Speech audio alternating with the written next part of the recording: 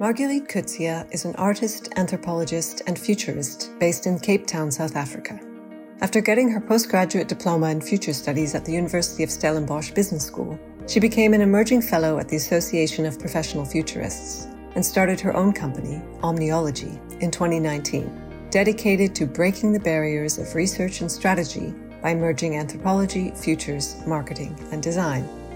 As she puts it, anthropology provides me with multiple perspectives to understand where we come from, while future studies enables me to anticipate and shape where we are going. Marguerite has worked as a consultant to a wide range of South African businesses and international brands, among them Royal Canin, Vodacom, Vodafone, and Santander Bank. I spoke to her back in March. Welcome to the podcast, Marguerite. Great to have you today. You came to my attention via an article called COVID-19 and the Language of War, which was written by Chris Arning, a semiotician who I interviewed a few months back. His article referenced two competing metaphors which you proposed, utilizing in discussions over responses to the pandemic. So it was pandemic as war versus pandemic as river. And I think many of us have already heard some discussion around pandemic as war. Why is it always virus is the enemy and we're in shutdown or lockdown and we're citizens, we have to fight it. And I found it really interesting already looking at that piece that you proposed this duality or this alternate metaphor, let's say, with the citizens as explorers following a path in unknown terrain or uncertain terrain. They need a map, and it's healing as a journey. So in a new piece you published a few weeks ago in the Journal of Future Studies, you identified other competing pandemic metaphors applicable to different areas of society, such as the technological realm, the political realm. Could you give an overview of the other areas of society you touched on in your piece and the competing metaphors you presented for each? Yes. So I guess just to take it sort of back to the beginning, whenever I conduct any kind of research, I generally start with a STEEP analysis. So for those who are not familiar, STEEP stands for social, technological, economic, environmental, and political realms. Essentially, I would ask questions in each of these spaces relating to the topic that I am researching, and then look at how do these forces and conditions of change interact with one another. So I did the same thing for this journal piece. It started off with the war and river metaphor, because that was just what I was seeing online, how people were talking about the virus. And I was curious to see if there were any other kind of metaphors or stories that were being told. So it's kind of just based on the way that we see the world influences how we behave in the world, and the language that we use changes how we experience a situation and how do we respond to a problem that we're facing. So each of the metaphors in this article create different realities and challenges and opportunities. So in the social realm, the dominant narrative is of a plague, which conveys, suffering and contamination of the body, and people go into survival mode trying to contain the spread of this disease.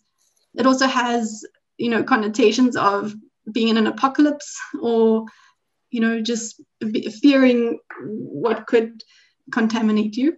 The emerging idea, however, in the social realm was more around the pandemic as an opportunity for a revolution or almost a renaissance, so to revive or renew our world. And the virus in this metaphor then becomes a turning point. So it creates a sense of empowerment and possibility rather than fear and punishment. In the technological realm, the virus is almost a glitch in the matrix, if you want to call it that. It is as if we could simply reboot the system and things will just go back to whatever normal was or might be. Alternatively, the pandemic is a portal to another world. So we find ourselves in this in-between space where we can co-create our futures with the tools that we have available to us. And this idea specifically came from Arundhati Roy. She wrote about the pandemic from the perspective of India. Really fascinating way that she told the story. In the economic realm, the pandemic is compared to a storm, so something that is unpredictable and destructive. So in a storm, we tend to react before we can, think things through. We turn to leaders as if there are captains who will navigate us to safety. But another way of looking at this in the economic realm is the future as your dance partner. So thinking about the pandemic as a kind of dance routine. So it's a give and take relationship that requires you to collaborate and adapt, and I guess also be flexible. In the environmental realm, the dominant narrative here was the pandemic as a disaster, usually in the sense that it was brought about by human interference. So in this disaster situation, we become victims or survivors or volunteers. And the main focus is to just minimize the damage and establish some kind of control. But a powerful alternative to this metaphor is the river that you mentioned. So in this situation, people become explorers of this uncharted territory. They develop a map to give them some kind of direction, and they can anticipate some of the obstacles. And healing then becomes this journey through this territory. It's a way of dealing with the grief of course, losing lives and our previous security. Is that right? What's the journey of healing, or what's the healing journey? Yeah, so I think if you just imagine a river, you can see that the river would have varying turbulent parts or sections that are calm and clear. There might be rapids, there could be bends in the river, there could be different networks that break off from the mainstream.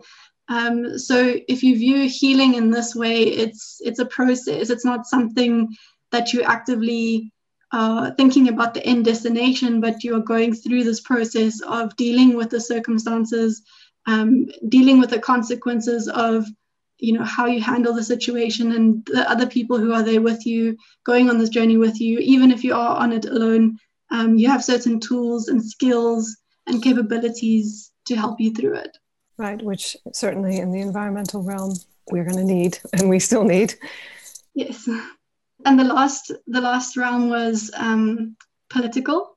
So this is where the other metaphor came in that you mentioned, the pandemic as a war. So in this narrative, the virus then obviously becomes our enemy. It's a common threat to human life, and essentially we are trying to eliminate it. The problem with this, though, is we speak about citizens as if they are soldiers, and our healthcare workers become heroes who ultimately either need to sacrifice their own health or even their lives to protect us. And alternatively to this pandemic as a war, you could see it as a game of chess. So the virus might then present you with this challenge, and you need to apply logic and strategy and take risks and plan ahead and improve your skill. What I find interesting about each of these is the dominant narrative always seems somewhat static to me, whereas the emerging narrative has a sense of possibility, flexibility, movement in it. Is that also part of the thought process that goes into creating these, or is it just a natural thing that what you're looking at as the dominant narrative has already been formed, so it's more solid in a way?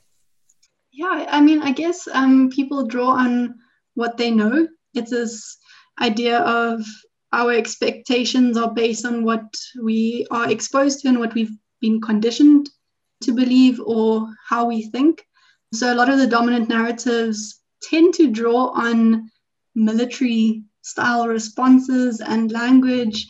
Even in the futures space, if you look at the different terms that people use, like agility and strategy and those kind of things, it's things that you can trace back to military roots. So it is quite problematic when, we're using these discourses of destruction and trying to overcome something, even if it means losing your life or harming someone along the way. A better alternative would be to encourage a sense of working together and going through this process of change with others. Right. Yeah, I thought that was interesting. I wanted to come back to that again with the environmental realm, because I realized talking about the pandemic as a national disaster, not just, an environmental disaster in the sense that nature gets out of control. So that's, of course, why we're looking at the environmental realm and seeing it as a disaster, or the river option. And so disaster management is necessary, as you write, but there's this journey of healing following the experience of loss, pain, and grief. And then you give this example of how they responded in New Zealand. And maybe you want to speak to that, since I feel like that connects with what you were just talking about. Yeah, so New Zealand has been given as an example of almost collective leadership, in which their leader turns to others and incorporates other perspectives in her decision making, rather than the leader being this hierarchical figure who makes the decisions for everyone below, as if it's not a collaborative process, or that, there's only one right way of doing things. So New Zealand really has demonstrated an alternative. I think, it comes back to the way that leaders also communicate, or the language that they use, or the techniques in this kind of disaster management. A lot of the times it comes down to conquering something or containing the spread of disease, rather than looking at how else might we view this and transform from it. Right, and her message puts the power into the individuals at the same time that it puts the power into the collective and the responsibility, by saying, be strong, be kind. It's sort of an internal posture that she's giving people. And it gives us all the responsibility. We all have a role to play. It's not just, one person making the decisions and others dealing with the consequences. Exactly. So I'd love to know why the piece is called Ancestors of the Future, the Poetry and Potency of Language. That is a very good question. I think if you unpack it, there's a lot that goes into it. If you start going down the linguistic rabbit hole, there's a lot to say about that. And of course, poetry and art is so fluid and enigmatic. But the short answer is it came from how the future is treated as almost this distant time and place. And it is easy to forget that the past and present and future are all entangled and interconnected. No one and nothing exists in isolation.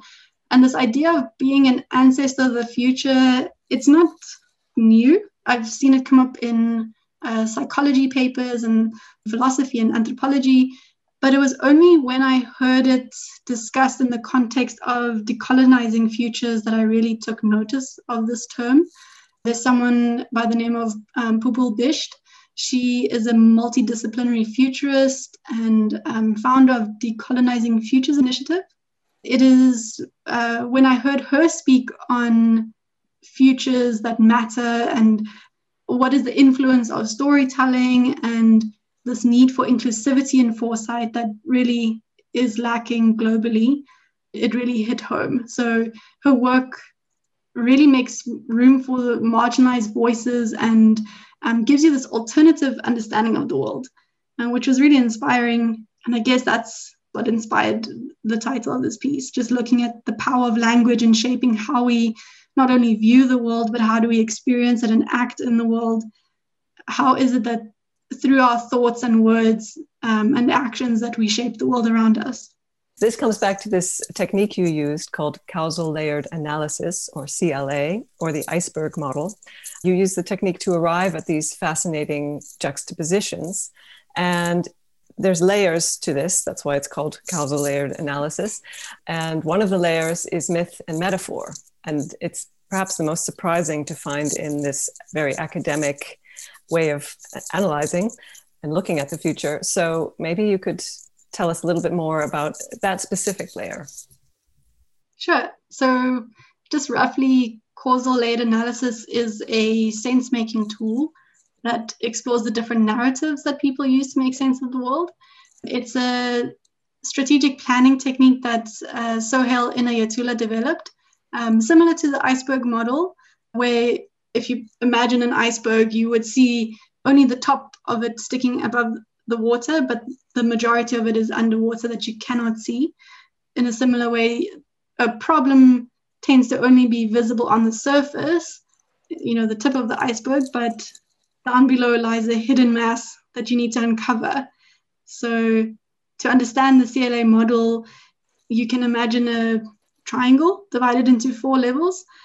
So the first layer is the litany at the very top. And this is the observed or obvious problem And just below that, you've got your systemic causes or the driving forces that create the conditions for this problem to exist. And then the third level is the way that people talk about the problem, or the assumptions that people have, or the worldviews that support the creation of this problem. And then the foundation layer is your myth and metaphor. So this is often linked to a long history. It has its emotive dimensions. It's just that is where it is all rooted in. Exactly. And that's why I thought this is a good point to bring it in, because when you talk about ancestors of the future, you're talking about the stories that we've been telling ourselves that have built themselves into our language and our metaphors about, for example, we have to fight illness. We have to fight a virus that comes from some deep place in our history on this planet. And that has become built into our myth and metaphor. Am I understanding that correctly? Yes, definitely. So I can maybe give an example where I have applied this in a similar scenario. So the way that I use the CLA model is probably not the right way of doing so, but I would normally start with a metaphor. So at the very foundation, I would identify what is the dominant story that is being told about a problem. Then I would go to the very top and work my way down the triangle. So once I've got the metaphor, I would look at, okay, what is the obvious problem that we see reported on in the media, that people are talking about? It's just general knowledge. For example, let's say the rate at which women in South Africa are being killed has been compared to countries at war. So statistically, women are dying at the same rate as people in war. If you then look at the second level of this problem of gender-based violence, you could see that women are victims of crime and violence, and are often told in response to this to monitor their own behavior, as if it is their fault for maybe provoking an attack on them, or to have pain inflicted on them because of how they present themselves or how they behave, and so on. Whereas men are generally not held accountable for their actions, and the narrative tends to just focus on the woman's role in the situation. If you look at the driving forces behind that, it's, I guess, women operating in a generally man's world, they're not always afforded the same privileges or opportunities that men might have, such as basic things like safety, or even in some cases power or economic opportunities. And then if you look at the worldview that is underpinning these driving forces, it's this discourse about how women are often in many parts of the world assumed to be inferior, whether it's biologically, intellectually, or in other ways, and men are often favored or considered superior. So then at the very foundation of this is the myth, where we often hear the phrase, boys will be boys. And this encourages the suppression of the feminine in men themselves, but also the oppression of difference. So the masculine is celebrated, encouraged, and used as a standard against which people are measured. So that's how you would then unpack that problem going down. But now this is very overwhelming, and how do you even begin to respond to this? So then you work your way back up the triangle, but you flip the narrative. So you make it something more empowered or positive, or just change your perspective or the angle from which you're viewing this. So if you're starting at the bottom, you might say, if progress is the result of interdependent actors, we then need to collaborate. And this will lead to the overall development of humanity. And then there's this chain reaction to the other levels, where interdependent actors are all facilitators of change. They're empowered co-creators of equality. This also then removes the responsibility of women to kind of govern themselves, and shares that responsibility amongst government, institutions, citizens, everyone. So everyone's involved in creating this transformative change. And then finally, at the very top, you would say we need to grasp this idea that we are different, but we are also equal. So we need to change the way we see the problem so that we can see new ways of responding to it. It's really interesting, because I see now how that reflects on the other dominant narrative versus emerging narrative that you described, this staticness that I sensed in the dominant narratives it feels like a one-way street, like this is how things are. And by making it an interdependent relationship where we're all responsible for what's happening, then the more dynamism comes into the problem-solving process. Yes, exactly. I'd love to talk about another recent publication of yours for the South African advertising and marketing news site, Mark Lives, where you posited a new acronym to replace the well-known acronyms VUCA, a sense-making framework that I think most of our listeners will be familiar with, and TUNA, which is a lesser-known management tool. I can quickly summarize what it stands for. VUCA stands for volatile, uncertain, complex, and ambiguous. And TUNA, which is a scenario-based management tool used to reframe mental models and to initiate strategic conversations, stands for turbulent, uncertain, novel, and ambiguous. So you've proposed a completely new acronym, and could you tell us what it stands for? It's DELA, D-E-L-A, and how you arrived at it. So towards the beginning of the year in 2020, when we first entered lockdown, I guess I did what many do in isolation, which is look inward and reflect on your role in this bigger thing called life. So I was thinking about what could I possibly do to create some kind of meaningful contribution during this time, during the chaos. At the same time, it had also not been that long since my childhood hero passed away in 2019. His name is Johnny Clegg. He was a South African anthropologist and musician. And I genuinely just missed his wisdom during the pandemic. He was someone who defied apartheid laws to bring together this fragmented and frightened nation. We were apparently on the brink of civil war in the 80s. And growing up in the 90s, I wanted to be like him. He was this bridge builder between worlds, and it was by immersing himself in Zulu music and performance and language and stories from a very young age that he became an icon of peace for many South Africans. So while I was trying to make sense of this pandemic, randomly the song of his came to mind, which is called Dela. I recall once in a radio interview, he had explained where the inspiration of the song came from.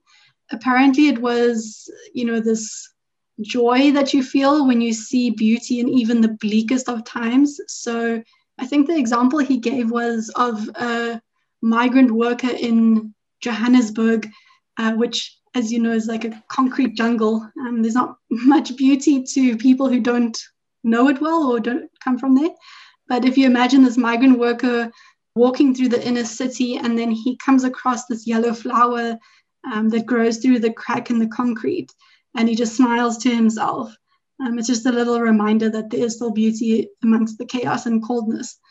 And that is actually what got me thinking about writing this random LinkedIn post, which basically called for a shift in perspective and understanding and worldview, and thinking about how could we look at the pandemic from an African vantage point? What could the rest of the world learn from African knowledge systems? It just felt like something that was missing in the conversation that was being had. So in this LinkedIn post, I suggested Dela as an alternative to VUCA and TUNA, as you mentioned. And what was interesting is if you then take on this perspective of looking at things from an African point of view, and in my case, it was specifically from the Zulu language. VUCA in Zulu means to wake up or to have an awakening, and TUNA means a grave or a tomb.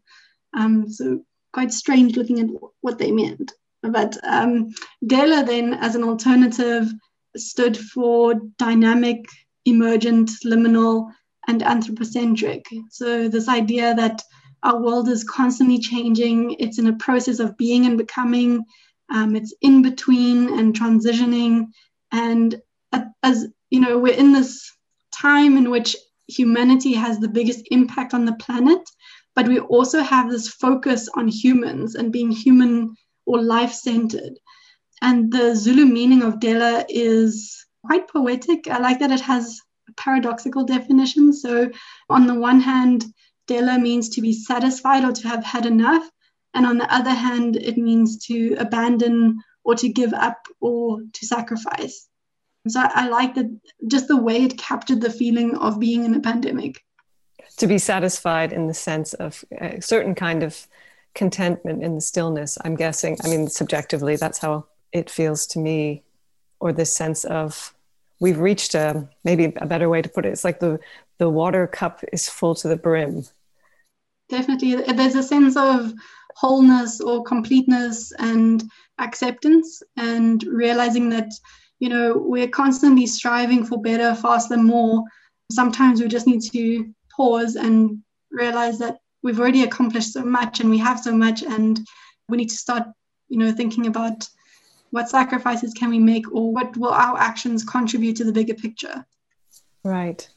Which we're certainly at that point now, and it will be unfolding in the months and probably also years to come as we try to find our way through this along this river. So you made an interesting conclusion in your article where you say, just as the cage bird sings in order to cope, many employees in home office are performing beyond expectation, whether it's to prove their worth to their employer or to feel safe within the confines of certainty as the world around them unravels. I personally resonated a lot with the second one, this feeling of doing something that I could contain and understand, to have a sense of control in this larger chaos. First of all, I'm curious why you brought, what the process was in your mind to bring then Dela to looking at work. Was it a reflection on your own situation, or how did that come about? I guess the way I see Dela being used, it's intended to just provoke a series of questions, just to have you think about a situation or a challenge or an opportunity or a problem from different angles. I could possibly give an example that I used in this article, because the platform is targeted at advertising and marketing professionals. I had to phrase it in that way and help them think about the problems that they might be experiencing. So to begin with, you would identify a problem either in your personal or professional life, and then work through each of the letters in Dela. So the example I used was the problem that companies are experiencing. They're looking to employ so-called unicorns, these individuals who seem to be rare. They have a combination of skills that are perhaps unique. And essentially, they can do the work of several people, but often they don't get paid beyond that. You get paid for one person's job. So if you start with dynamic, so the letter D, we would ask the question, what is changing? What we're looking for here is a trend or observation that helps you explain why the problem is happening. So if we look at the unicorn example, what is changing in the world of work is that we operate in an increasingly complex and interconnected world, and this requires us to be able to adapt to change quite quickly and in sometimes very complex ways.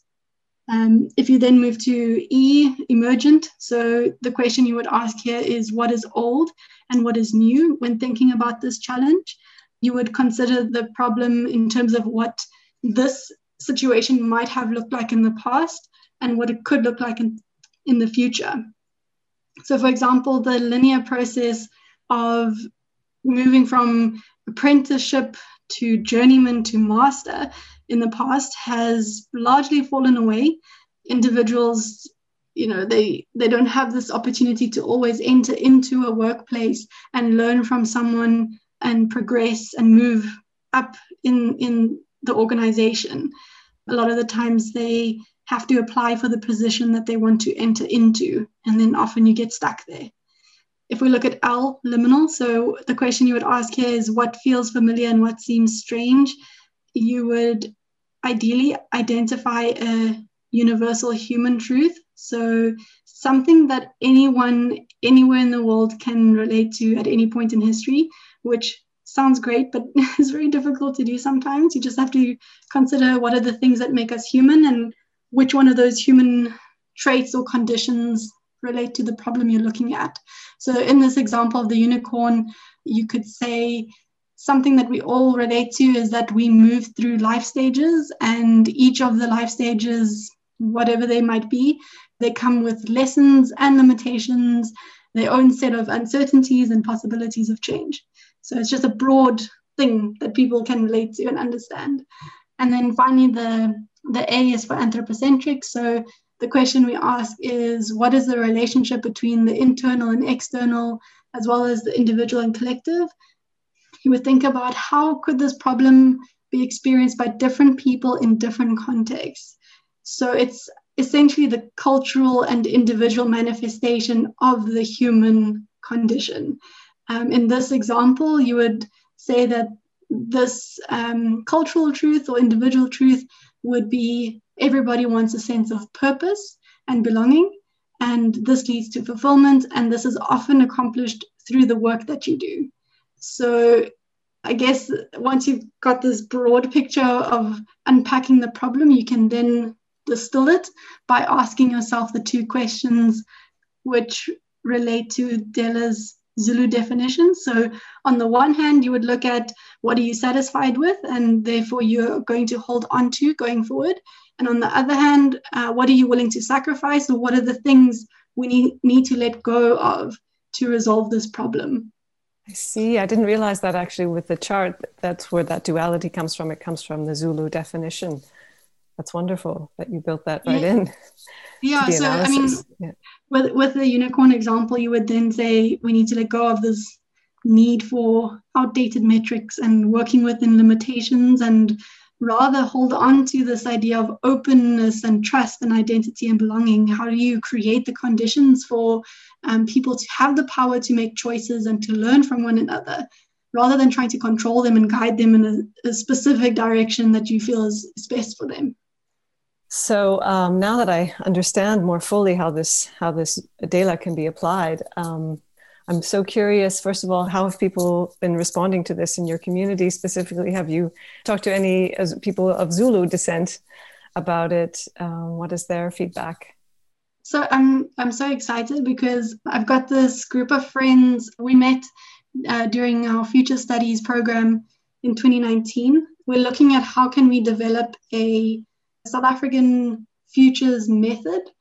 So definitely something to look out for. It's drawing on different concepts, specifically from our history and different ways in which South African leaders have made decisions or thought about the future. So that's quite exciting. And then globally, what was interesting is that since I think I posted this around April in 2020, and I saw recently that the post had been viewed like 5,000 times, and it was shared by Dave Snowden, who is renowned for his ideas about complexity and sense making and knowledge management. So that in itself has just sparked so many conversations and calls and collaborations from around the world. The first one was for a Spanish bank that was interested in looking at singlehood, and we used Dela to just unpack the different narratives and possible ways of understanding it. Then there was also this professor in Brazil who wanted to teach his project management students the Dela model as an alternative to VUCA, just to have a more empowered and positive way of approaching business problems and business contexts. And then just generally, it's been so interesting having people share what Dela means in their own language. So I think it was in Portuguese, Dela means hers. So when you say something belongs to her. And then there's also a translation of share, and it was all sorts of interesting uses of the word. Great. So I hope that you keep getting feedback and that it and people taking it on, because I find it really refreshing. So for last year's Berlin School Can Creative Leaders program, we looked at the premise that data is a means to the truth, yet it's still highly ambiguous. And that even though we have so much data coming in and everything is supposedly data-driven, without creativity, the data simply stalls because it has nowhere to go, no story. And I thought there was an interesting overlap with your work. As you state on your website, the industry is oversaturated with researchers, confining consumers to outdated demographics, collecting surface level and predictable information, and applying undifferentiated methods and perspectives to short-term solutions. And you write, it is through a deep understanding of people, their behavior, needs, worldviews, that businesses, brands, and agencies are able to connect with their consumers in meaningful ways and to deliver innovative solutions that make an impact in the world. So could you give some examples of how you've done this for your clients and what the outcomes were? I want to talk about this topic of truth and storytelling. It's fascinating. There's this research technique in anthropology called triangulation.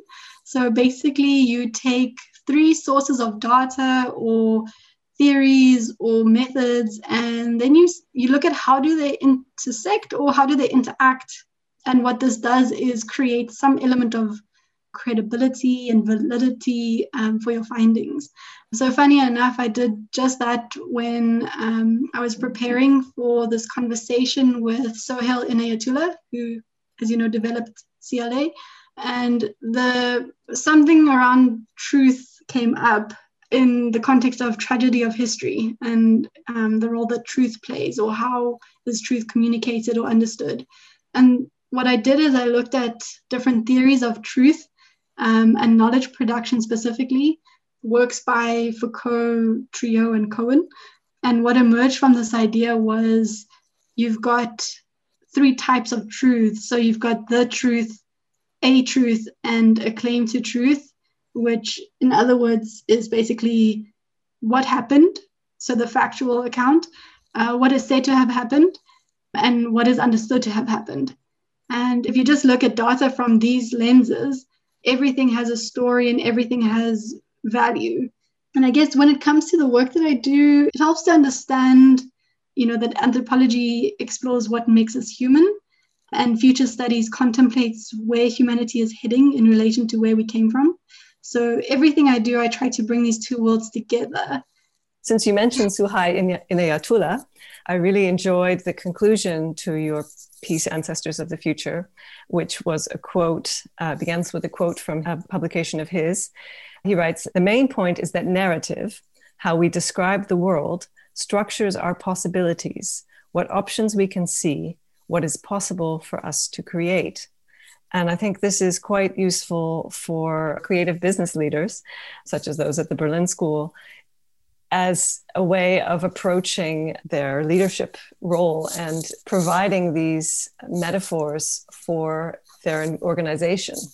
So framing things, I'm sure they learn about this in their MBA more than I can possibly explain here, but I just find that an appropriate link back to why I'm speaking with you today as a futurist, not just in terms of someone working with brands would consult to try and understand what upcoming trends are, but a really important fresh view on the status quo, on looking at, how are we framing reality, and is there where it comes from, as you've described, and where there's this space for a new dynamic to enter. So I think if I could just say it briefly, it would be this idea that the way we see the world influences the way we behave and experience the world, and the way that we see a problem determines the way that we respond to it. So I guess the challenge for people listening is just, if you feel stuck or don't know how to react or have no clue where to begin, just try and see things from different angles and see what develops from there. So I'd love it if you could explain what your relationship is as a white South African to the Zulu language. I can maybe give a little bit of context where that connection came from. So I was really born in Durban, KwaZulu-Natal, but I didn't grow up there. I grew up in Johannesburg. And Joburg has a very tortured history, if I can put it like that. I don't know if you're familiar with the migrant hostels that are set up across both Johannesburg and Durban, but specifically in Johannesburg, these hostels were established as part of the migrant labor system during apartheid. So what happened is people of color were expected to work in the city, but they weren't allowed to live there. They would also require passes in order to move between the city and rural areas. So these hostels were created for those men who came to work on the mines or in different forms of labor in the city, where they now had to have access to the space without actually being part of it permanently. So these hostels, it's just fascinating how they changed over time. So for example, there's a traditional market, I guess you could call it that, close to one of the hostels called Mai Mai. And what makes Mai Mai so interesting is that it was originally built as stables for horses in the 1920s, back in the day when, there were no cars and people actually used horse carts.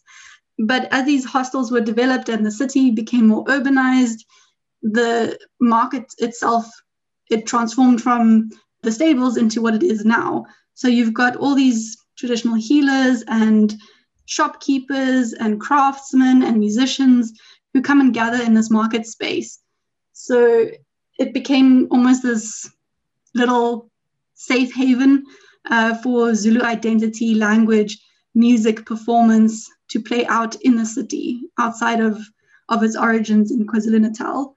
And this is where I tended to spend some of my time while I was in high school, or when I was studying. I would go to this market and go to the hostels just to get a view of this hidden world and see how are people navigating the city, making sense of their own identity and sense of belonging.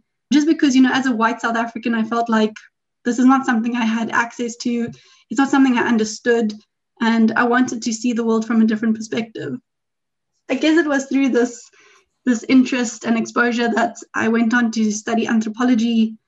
I wanted to understand not just the language, but the way that semiotics and body language and music and dance played out here. I did my honors degree based on the Zulu market and how, for example, you could find these handcrafted car tire shoes. So literally people would go and take car tires, cut them up and decorate them with these fake logos. So you could get like Nike branded car tire shoes, which was quite cool.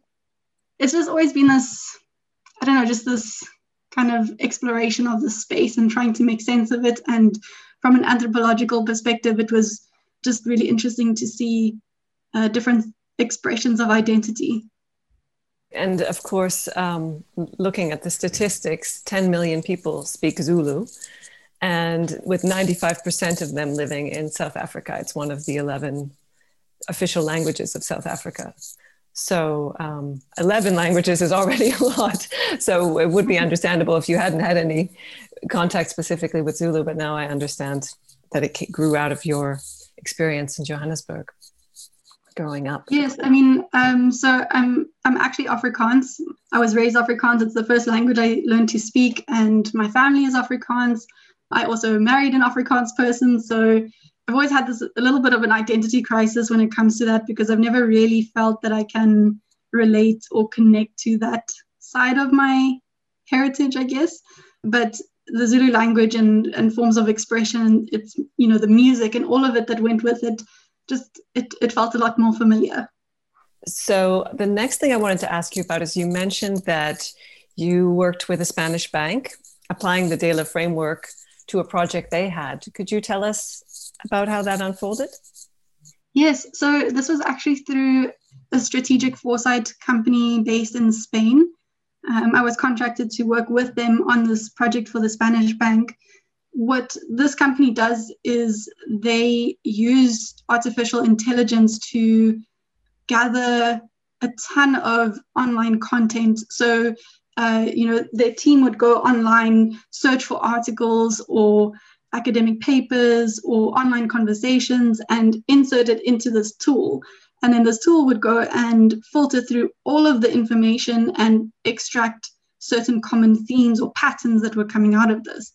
And what the team then did is look at those themes and the relating content to try and make sense of the narratives. So, for example, for the Spanish bank, they were interested in understanding the concept of singlehood as it was expressed throughout the world and in different contexts and in different ways. And the AI tool extracted 7 narratives of singlehood. So what we then did is look through the articles, contextualized it, develop these stories. But where Dela came in is in understanding how those conversations were coming about. So asking the different questions about what is changing, what do we see emerging, what feels familiar or seems strange about how this is adapting, and how do we make sense of it both on a human level, but also in cultural context and in terms of individual stories. So the Dela tool became a way for us to just tell those stories beyond just what the AI found or what the themes were maybe saying. And did they come to you knowing about the Dela framework, or did they come to you as a futurist and then you explained that you would like to use this new system?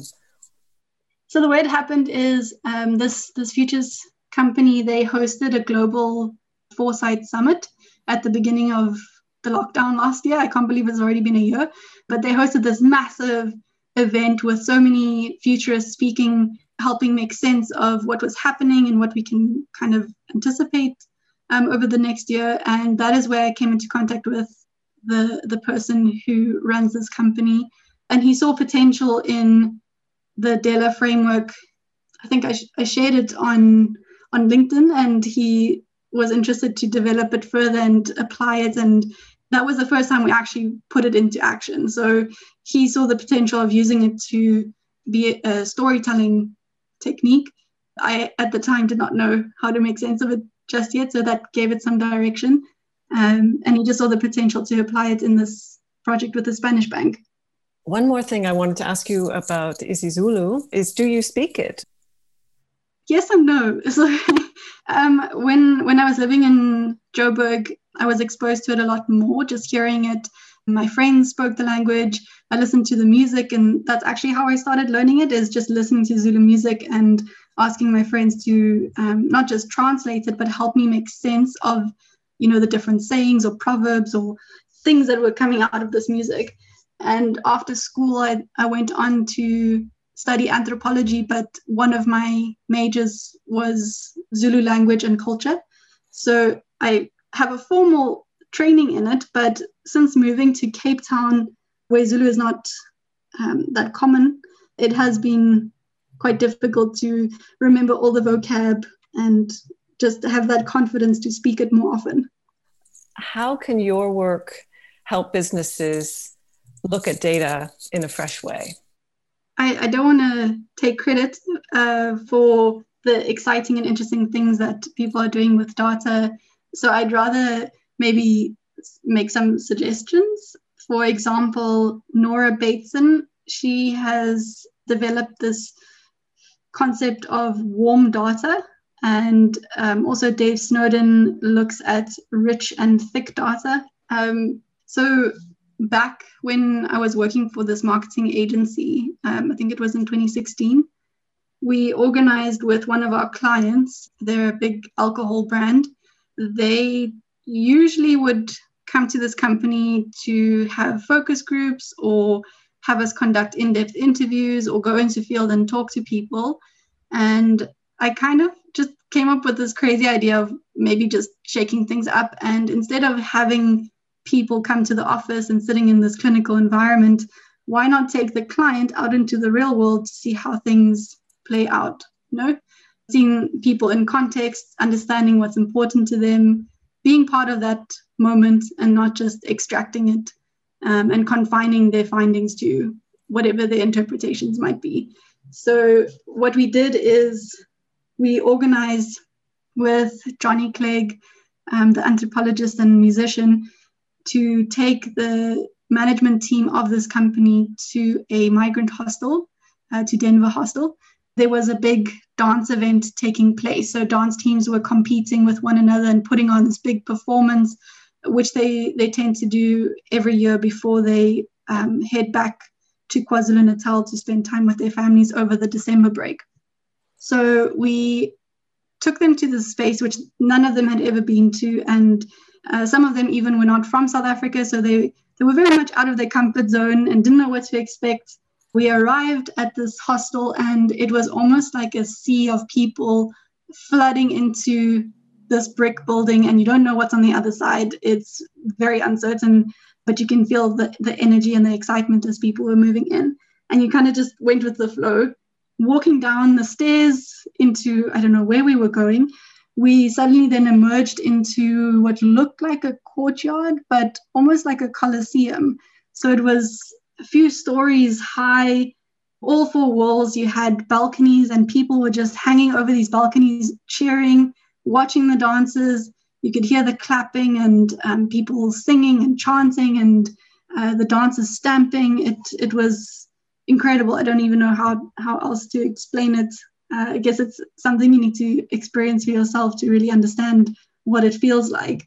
So we had this team of managers sitting watching this performance, trying to decode what the movements meant. They didn't know what the language was about.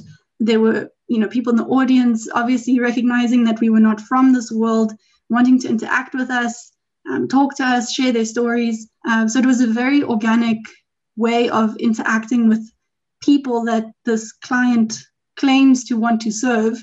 They saw a totally different side of how their supposed consumers live and what's important to them. So what came out of this was a whole new view of this world, but also different ideas for, product innovation or how to communicate with this audience, and even just understanding how this hostel is a connection between the city and the homestead.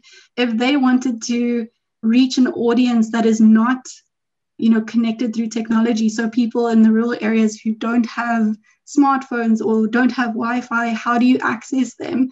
They realized that with these migrant workers in the hostel, you could introduce a trend to them and they would then transport it back home. So there were just so many interesting things that you could not even imagine or calculate that came out of capturing data in this way. Do you want to share another case study from your work in the remaining time we have?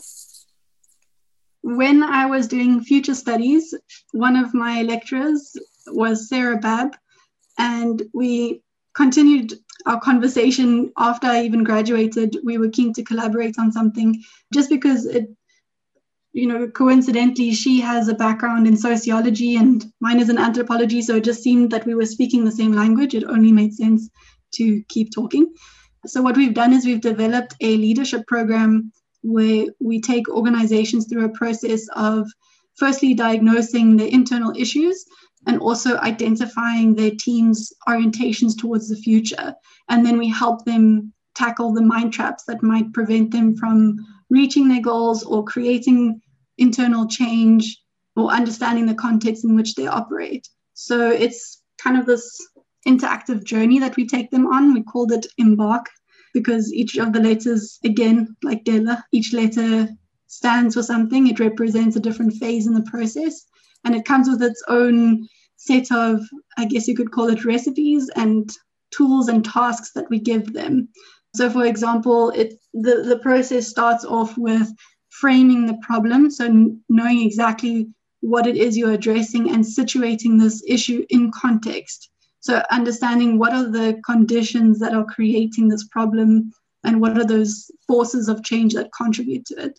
We then go on to develop different scenarios of possible futures for this problem. So this includes the best and worst case scenarios. We then challenge the team to debate with one another, trying to see the problem from different angles and maybe changing the way that they think about it.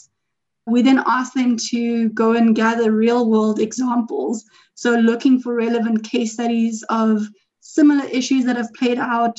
What are the things that we could learn or experiment in a way that's relevant to this identified problem? We then think, we reflect on the journey that the team has gone through and think about what still needs to be done. So it's almost like an internal reflection of how you've progressed or changed, and taking a step back at the same time, looking at it objectively, and then finally putting in place a tangible plan of action. So setting out those milestones and embedding your new practices and mindsets to help you resolve the problem. So it's an acronym, EMBARK, you said, EMBARK.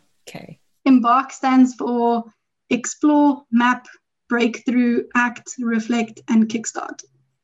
It sounds, reminds me of how Suai Nyatola was talking about work that he's doing with organizations. And I mean, it seems like a really concrete way for futurists to interact and help bring actually their work proactively into the world.